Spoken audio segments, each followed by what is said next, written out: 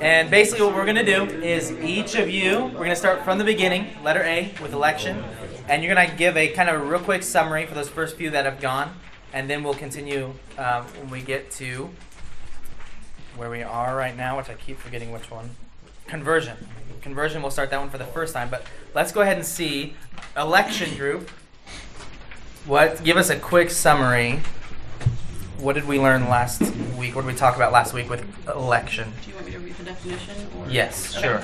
So with the definition, it says, election is an act of God before creation in which he chooses some people to be saved, not on account of any foreseen merit in them, but only because of his sovereign good pleasure. So based on the verses below, we saw that we were appointed. Esau and Jacob were said that they were going to hate each other before they were born, or God loved one. Yeah, God loved one and hated the other before they were born. It's before the foundation of the world, and that God has called us and saved us not according to our works. So, how can this doctrine be a comfort to counselees? The Lord carries our salvation, not us. It's not a work-based salvation, and it's an assurance of God's love despite our sin. And then, how can it be warped or twisted? We can think that, we don't have to share the gospel because the Lord saves people, we don't, so it doesn't matter, which isn't true.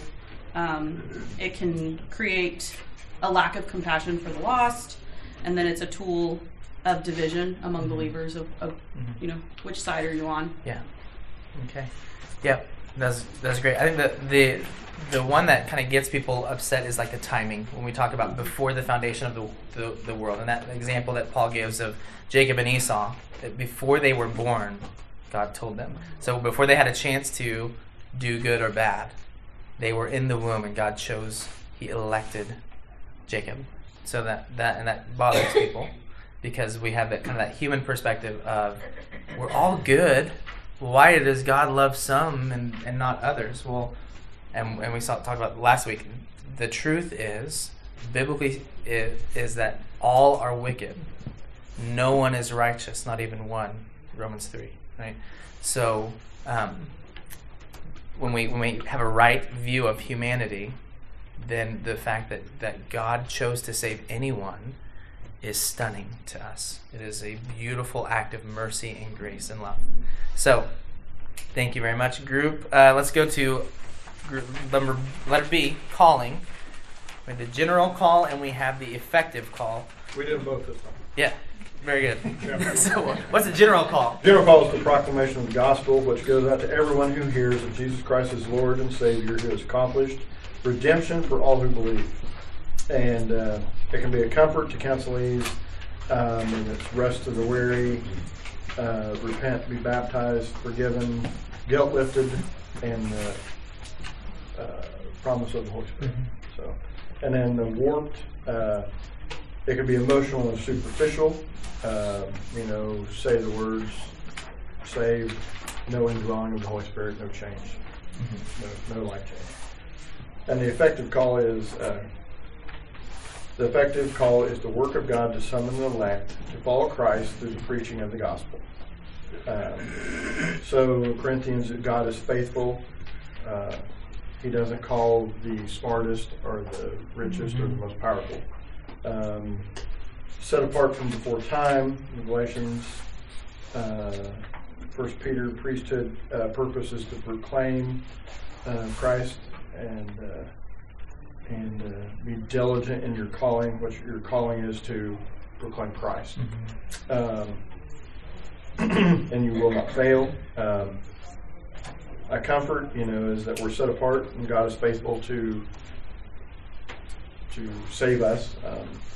And it can be warped or twisted in, like maybe a works based, or again, go back to the simple prayer, no change. So. Good.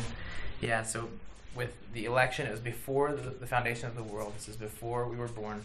The calling is in time. How does God then accomplish that salvation? Well, he calls, and there's the general call, where, hey, the gospel is preached, and people hear it, but that doesn't mean that they're going to repent and believe. But if you are saved, if you are the elect, you will be. That's the effectual call. He does not intend to save somebody and then they just never respond. That's not how God works. He is sovereign, and he will make that happen. So he effectually calls his elect. And so that's kind of that end time thing. Very good. So next we are at regeneration. Regeneration is a sovereign, invisible work of God the Holy Spirit, transforming us from people who are opposed to Him to people who love Him. And in Scripture, it basically talks about putting on a new heart, a new spirit, a heart of flesh, and removing the heart of stone, and giving you the ability to observe the ordinances and walking in His statutes. Basically, let's see, and not that it's by anything that you've done, so not by deeds, it's by His mercy and that we are regenerated. So how can this be a comfort to counselees? Basically, that we would have the ability to follow God's word, to know it and understand it. That the old can be gone, and that positive change is coming. And then just the relief that there's nothing that you've done, but also that nothing you have to do. It's by His mercy. And a few of the ways it could be warped or twisted would be, just to think that, by hearing these words that you've got a new heart. So not fully understanding what it means or, to be a believer. And then that perhaps, that there would no longer be any more sin in your life by hearing these words. So, okay. Yeah. So this is the truth that if you are a believer, if you are a Christian, you have been given a new heart that desires to please and obey the Lord. Excellent. Now we're ready for conversion. Where is the conversion group? Letter D. All right, Will. All right, it was based on definition on page 1 of faith. Saving faith is trust in Jesus Christ as a living personal for forgiveness of sins and for eternal life with God. And the verses, first of all, that depends on our obedience through repentance. And repentance and belief were two sides of the same coin. It's kind of similar to regeneration, I think, when we were talking. A lot of these overlap. You have to have both, repentance and belief. And so the verses were Acts 2:38, 17:30, which talks about repenting, being baptized, and trusting the Lord and following through with that. And Romans 2:4 is the verse that says His kindness leads to our repentance. And in John 20:31, this is more talking about the belief side of the coin, written to believe, that we were to believe and have life in His name. And Romans 4:3 is talking about Abraham who believed God and was counted to him for righteousness. So how can this doctrine be a comfort to counselees? First of all, He chooses us. It's not dependent on our works. We can be forgiven. It's not just words, but we can also experience the forgiveness through Christ's atonement. It's a simple trust, ongoing process of the Holy Spirit working in us, and that we can be transformed and converted to walk in repentance. Also, the Bible is our handbook. It's not man's wisdom, so it's not dependent upon people's philosophy, but it's on the Word of God, which transforms. And how can this doctrine be warped or twisted? If they have the wrong belief, they have the wrong Jesus, and they're not going to really come to true repentance then. And they can also have a more of a social gospel, where one side is, okay, you just believe mental assent only. And someone said you can be sincere, but you can also be sincerely wrong if you have the wrong idea of who Jesus is. And repentance is, then you have guilt without realizing forgiveness. You're always trying to come to this point where you feel this forgiveness, kind of like the Catholic confession, get your slate clean so you can dirty again. And that social gospel it just works then. It has to work to earn God's favor, to be a good Christian. You start comparing yourself to others, become spiritual, not religious, and it goes into that area. Kind of good works mentality that says, what would Jesus do rather than what did Jesus say? And I've heard that before with teens where they say, Jesus loves me no matter what. I'm saved. I'm going to heaven, so I can do whatever I please. Mm-hmm. So those are just some things I jotted down. Yeah. Do you have And anything this else is to add? in the lineup of all of the things that we're studying, all the parts of saving faith. This is the first time that requires something of us, of the person. If you see an election, that it was God's sovereign decision to set his love on some people, right? That is his decision, not because some of us were good and better than others, some of us were smarter than others, some of us had more talents, because he wanted to. That's in the mystery of God. I'm not sure why God saved me. I don't know. Yikes. I wouldn't have chose me. Okay? So we don't know that. That's election. Then he calls us by his sovereign power. He makes that calling, the gospel message that goes out, he makes that attractive to his people. Right? So he calls us. The conversion is where, the regeneration, he gives us the heart. If he hasn't regenerated us, we don't want this. We don't want to turn away from our sin. We don't want to forsake it. We don't want to put our faith in him. The conversion is the first thing that we are called to do. The calling is to trust in Jesus alone. It is to repent and forsake your sins because he has paid for them. And in him, we were going to talk about justification in a minute, but this is the first time where we have people have to do something. Okay? So anyone else have any thoughts on how this doctrine can be a comfort? And Will said basically the same thing. I think one way it can be really comforting is it's not some kind of elaborate ritual, or it's not complicated. It's not like you have to have a certain IQ level or a certain experience or a certain age before you can put your faith in Christ.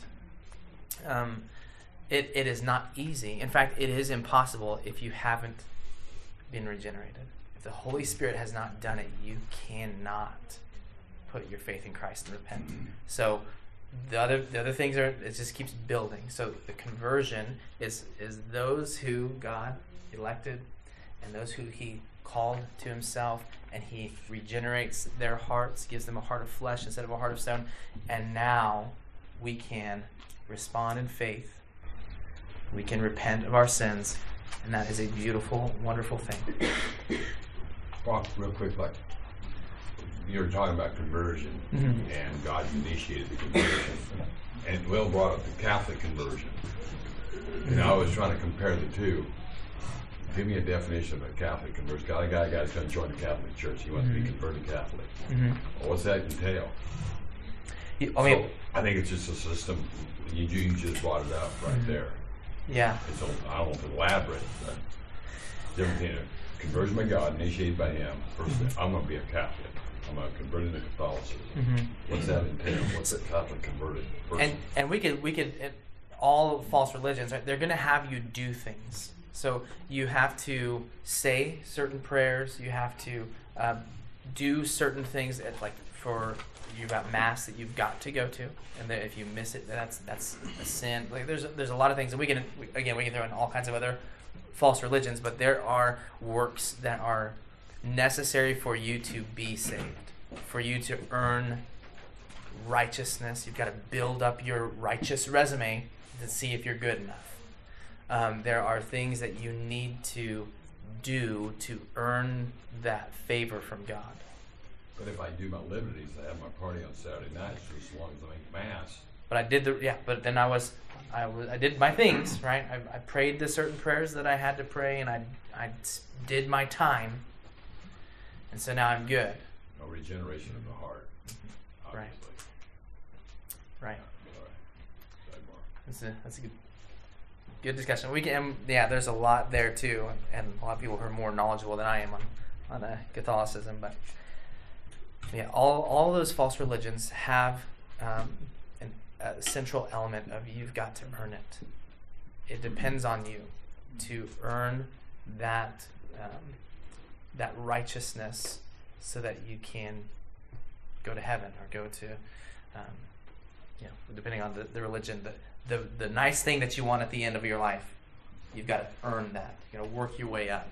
You've got to know enough things. And you've got to do enough things. I think there's a little tension here. I mean, I probably in each one, actually, as Tyson would say. So, like, even faith itself is a gift, and even repentance is granted by God. And both of those are needed in conversion. So that's on one side of the coin, where even that is by, Titus talks about how repentance is even granted to us by God.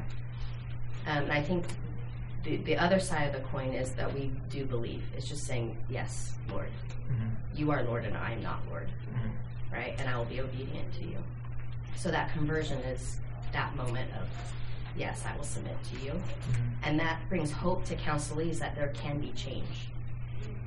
Like, oh, okay. I just, like the false ideas earlier would be, well, I'm not chosen by God, so I can't change. So I think there's great hope that you can be converted through the power of the Holy Spirit, and you can believe. Yeah. Very good. Any other thoughts?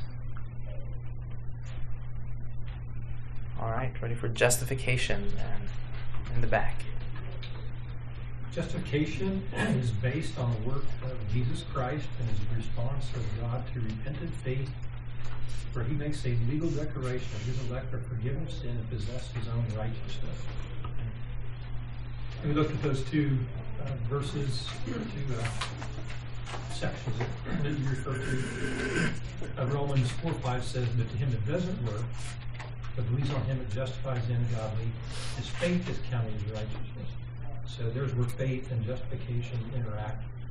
So it's interesting that it's God who justifies the ungodly in that verse. And Romans 8:33 says, who shall bring any charge against God's elect? It is God that justifies. So we brought out of that it is God who justifies to the one who doesn't work, but believes on him who justifies the ungodly. So it's not a works-based salvation. How can this doctrine be a comfort to counselees? I think the first thing that came to everybody's mind was Romans 8:1, that there's no condemnation of those who are in Christ Jesus. They have peace with God. So there's no condemnation, there's peace with God, there's no guilt. I think the song we sing about Christ alone, where it says, no guilt in life, no fear in death. So there's no fear, no guilt, no condemnation. It's a comfort. There's peace with God, as we said. There's comfort in knowing that it's fully paid for by Christ, that it's not to the one who works, that tries to earn, but to the one who believes that Christ has fully paid for it. Not just for our sins, but also for our right standing before God, the righteousness that he imputes to us. So how can this doctrine be warped or twisted? It's kind of been mentioned before, but it can become a license to sin. Like Paul, after Romans 4:5, we have Romans 6:1. It says, what shall we say? Shall we continue in sin? His grace may abound. God forbid. So there could be this idea that, well, I'm justified, I'm saved, now I can live however I want. It must have been tempting to them, because in Galatians he also writes that you've been called to liberty, only don't use this liberty as an occasion of the flesh. So that's a way to warp or twist the scripture. I think it's very common for all of us. So that's kind of the main things. Anybody in the group here have anything to add to that? Other comments about from other groups? Justification, how it may be a comfort to people.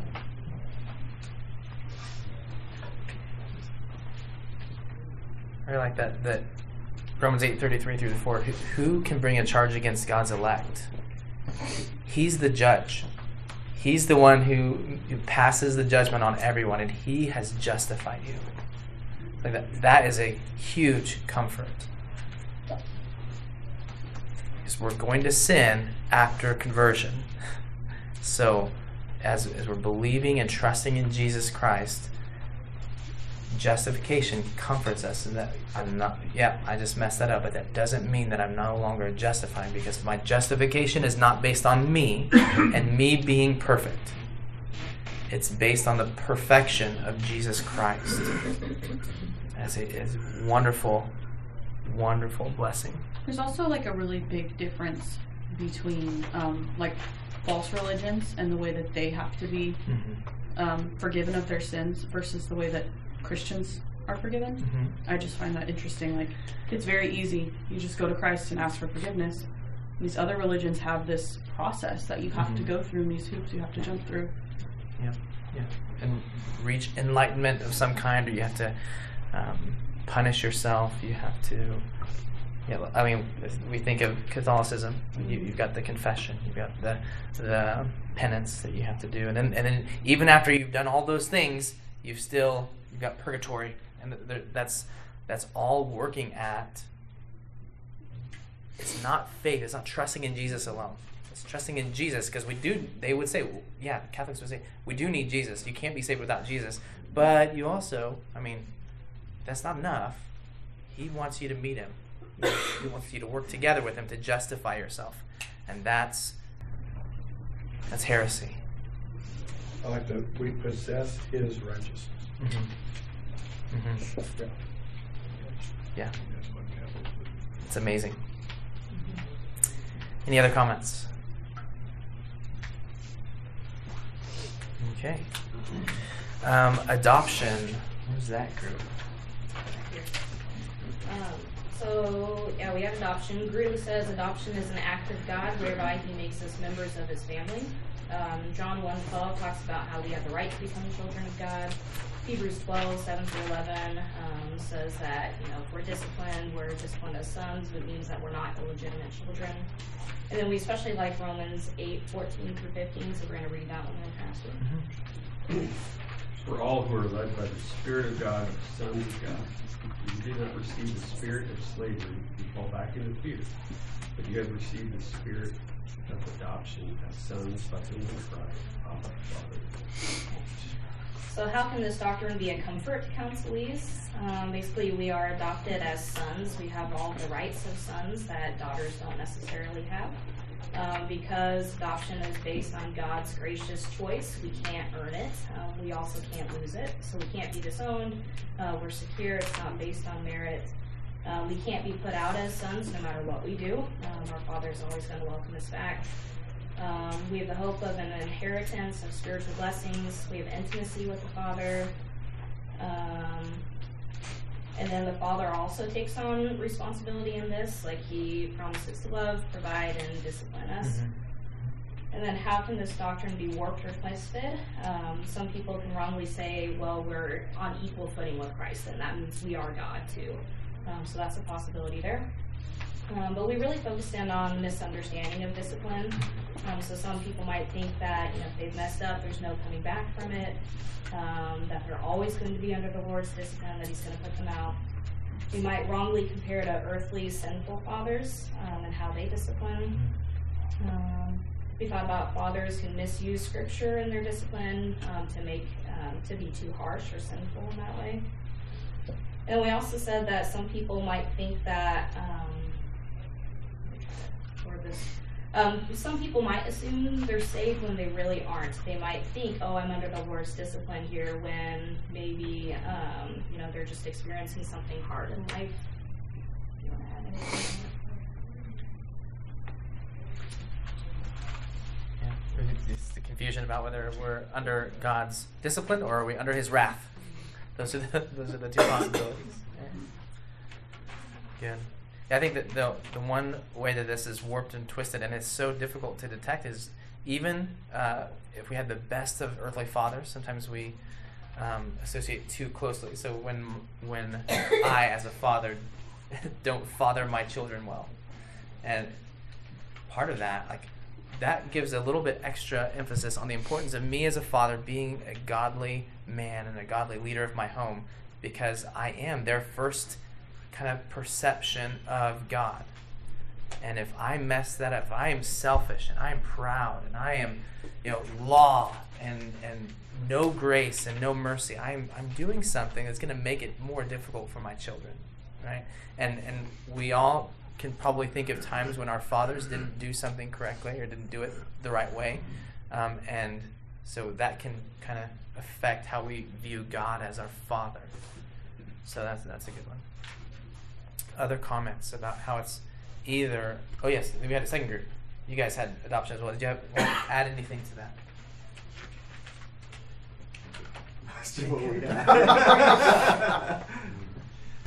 Yeah. I think, as a Christian, when we are at enmity with the world, and the world is at enmity with Christians, and that can be alienating. There's obviously far more. If the path is narrow, it's not a wide path. There's not many on it. There's a small remnant, and that can be alienating, and you can feel alone. But this idea of adoption, knowing that there is security, you are indeed a part of God's family. You do belong. You're not on your own. You're not by yourself. That brings security and comfort. So, yeah. I don't know. Did they read Galatians? They did, I think. Okay. You did? No. We did not. Oh, it was just similar. Galatians 4 says, talking really in the context of being a slave, as an illustration of slave to sin, it says, "But when the fullness of time had come, God sent forth His Son, born of a woman, born under the law, to redeem those who are under the law, so that they might receive adoption as sons. And because you are sons, God has sent His Spirit of His Son into our hearts, crying, Abba, Father. So you are no longer a slave, but a son. And if a son, then an heir through God." So there's a promise there. We're no longer slaves to sin. We've been adopted into God's family. We have Christ's righteousness. A lot of comfort there. And all the privileges and blessings that are coming in the future because of that. I think too, for those of us that had abusive fathers, we have a Father who is the same yesterday, today, and forever. A Father who keeps His promises. There's so much comfort in that. And another thing too, if we have feelings that we don't belong because of our background or because of the background of our family or whatever, in God's family, we are all equal. With one another. There's no caste system in Christianity like there is in so many other religions. Okay. That's great. All right, moving to sanctification.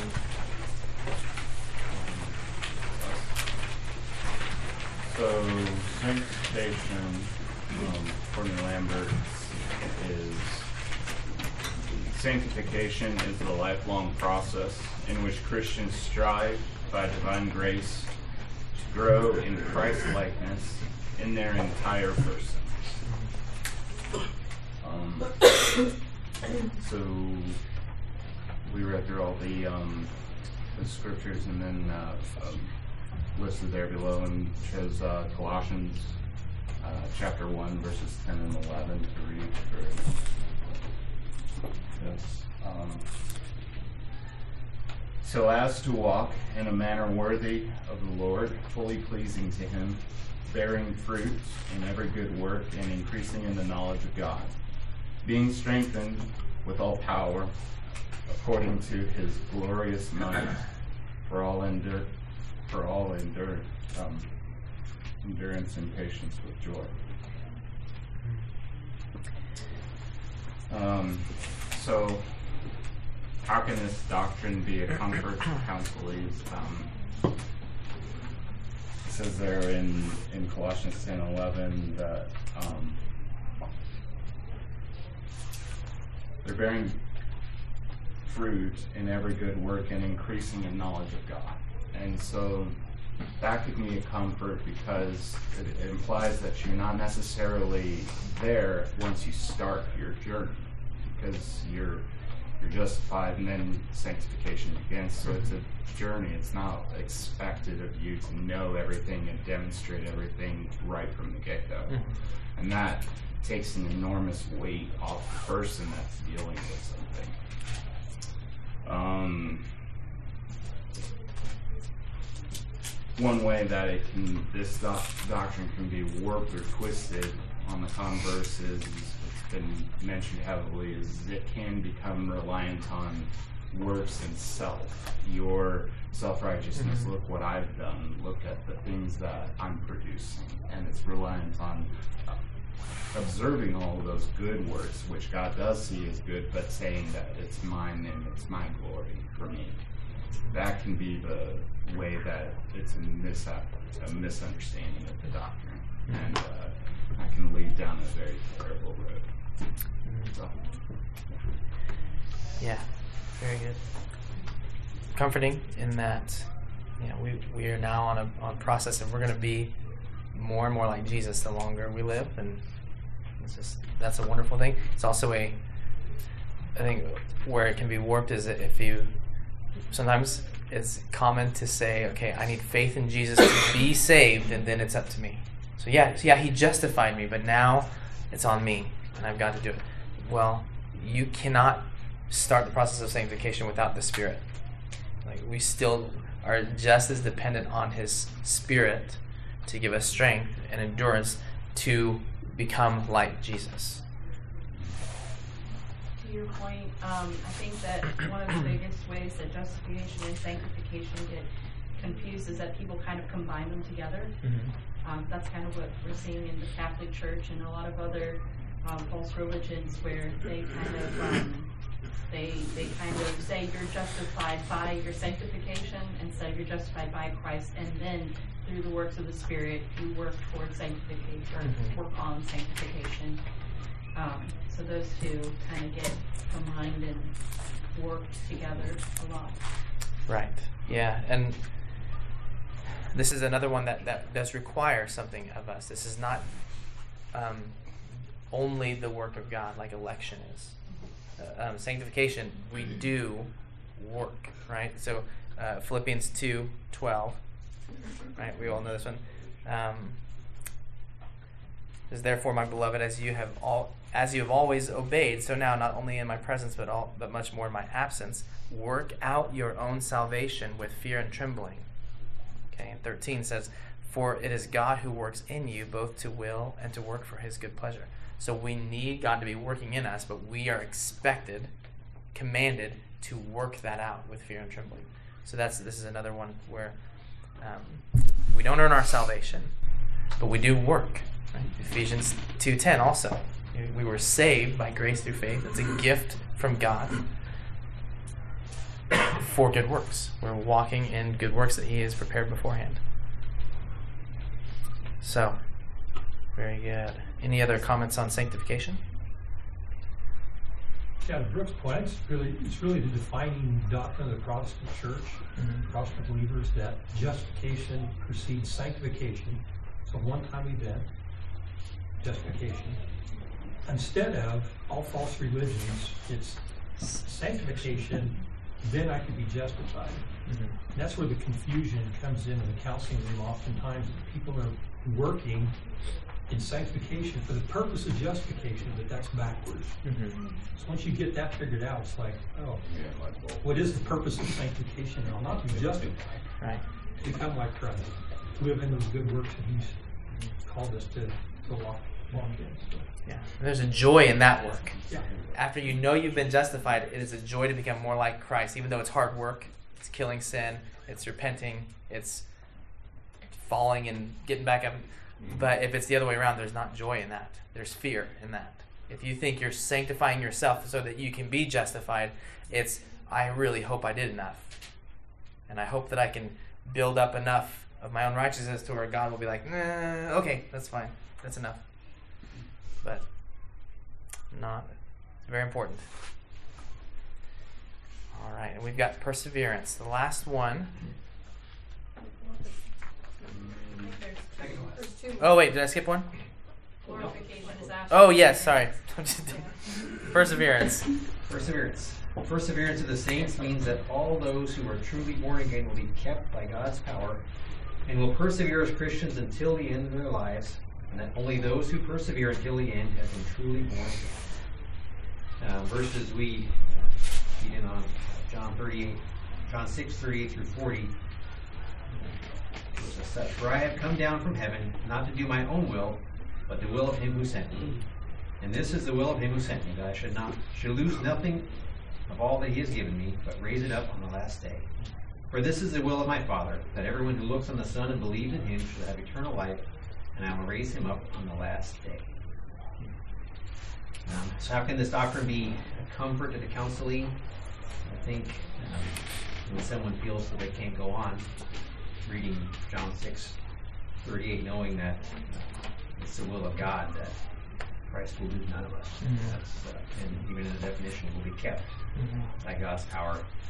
It's not totally dependent on us and our will and our strength on any given day. Perseverance is helped by God. Yeah. And on the flip side, like a lot of the other ones before us, we read the other way. If we don't look at Hebrews 3:14, which was one of the other ones, and I'll actually start at 12. Take care, brothers, lest there be in any of you an evil, unbelieving heart, leading you to fall away from the living God. But exhort one another every day, as long as it is called today, that none of you may be hardened by the deceitfulness of sin. For we have come to share in Christ, if indeed we hold our original confidence firm to the end. So that gives a little bit on to us as well. So there is a responsibility of us to be part of perseverance. And again, like the other ones, we can go one side or another. We can say it's all God, and we can be lazy about it. We can say it's all me, and take God out of the equation. I love the John passage. If you're in the Father's hand, nobody can take you out. You can't take you out. So that's wonderfully comforting. And also, I mean, the warning passages in Hebrews are, hey, make sure, and in Peter as well, make your calling and election. Make sure you're growing in these things. Pay attention to these things. Keep a watch on yourself. Yeah, it's great. I think it's interesting with that one. One of the ways the Lord does preserve us is by giving us warnings. So, like with the in 2 Corinthians with the Corinth church, Paul says, "Examine yourselves to see if you're in the faith." And he's talking to a church. He's talking to believers. And test yourself and see. So that doesn't negate our assurance of faith. It actually should help solidify it, because then you see the fruit and like, oh yeah, I am a believer. So heeding the warnings to examine ourselves is actually a way to persevere in the faith. Yeah, it's great when we talked about, if certain people are elect, then I don't really need to preach the gospel. Well, no, God decided that he was going to save people by people preaching the gospel, and he was going to work in that. Well, in the same way, how does God cause you to persevere? One of the ways is he gives you warnings of what happens if you don't, right? So if you stray, if you don't hold fast to the word, if you don't hold fast to the gospel, you start to rely on yourself. Those are the warning passages that the elect pay attention to, and that is how God is helping us persevere. He is persevering us. And warning passages are a key part of how he does that in his word. Let's see if we can get glorification. Where's that group? That is us. Okay. All right. The complete perfection of believers in body and soul at the return of Jesus Christ. In our verses, 1 Corinthians 15:35 through 49, is about the resurrection body. I'm going to point out a couple. And what you sow is not, and what you sow does not come to life unless it dies. And then a little bit later, so is with the resurrection of the dead. What is sown is perishable. What is raised is imperishable. Then I guess the other verse from Philippians 3:20-21. But our citizenship is in heaven, and from it we await a Savior, the Lord Jesus Christ, who will transform our lowly body to be like his glorious body. And So, how would that give comfort to counselees, so that would give them hope? As a believer, this is the worst it can be. And in the view of eternity, all of this world is temporary. Given that. And then, how could it be warped and twisted? You can be, instead of being focused on eternity or Jesus, you can be focused on yourself. And working out isn't a bad thing, but you can make it a bad thing. The other side of that would be that I'm getting a new body, so let's just, I can do whatever. I can put whatever I want, treat how I want, and so that can be bad in that side of it too.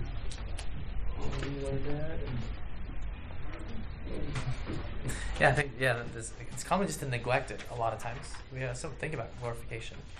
Let me read one verse to wrap up here. Romans 8. 8:28 is where we all know that one, right? We know that for those who love God, all things work together for good. For those who are called according to His purpose. For those whom He foreknew, He also predestined to be conformed to the image of His Son, in order that He might be the firstborn among many brothers. And verse 30, and those whom He predestined, He also called. And those whom He called, He also justified. And those whom He justified, He also glorified. Glorified is a future thing. We're looking forward to it, but it is done. It is guaranteed. There's no, in that chain of salvation, those promises that God gives to His people, nobody falls out or drops off somewhere in the middle. If you are predestined, you are going to be glorified. So that is a wonderful, wonderful truth. So next week we're going to talk a little bit. Oh no, next week we don't have Sunday school. Yes, because it's Easter. But the week after we'll talk about now. So what is this? How does this impact our counsel that we give? Our counsel to our own hearts and ourselves. How does this affect how I battle my particular sins? Whether that's anxiety, or is it fear of man? Is it laziness, selfishness, lust? There's a whole, we can go through all of those, all of the list of sins that we can find. And how does faith help us fight those things? That's what we're going to be talking about next time we meet.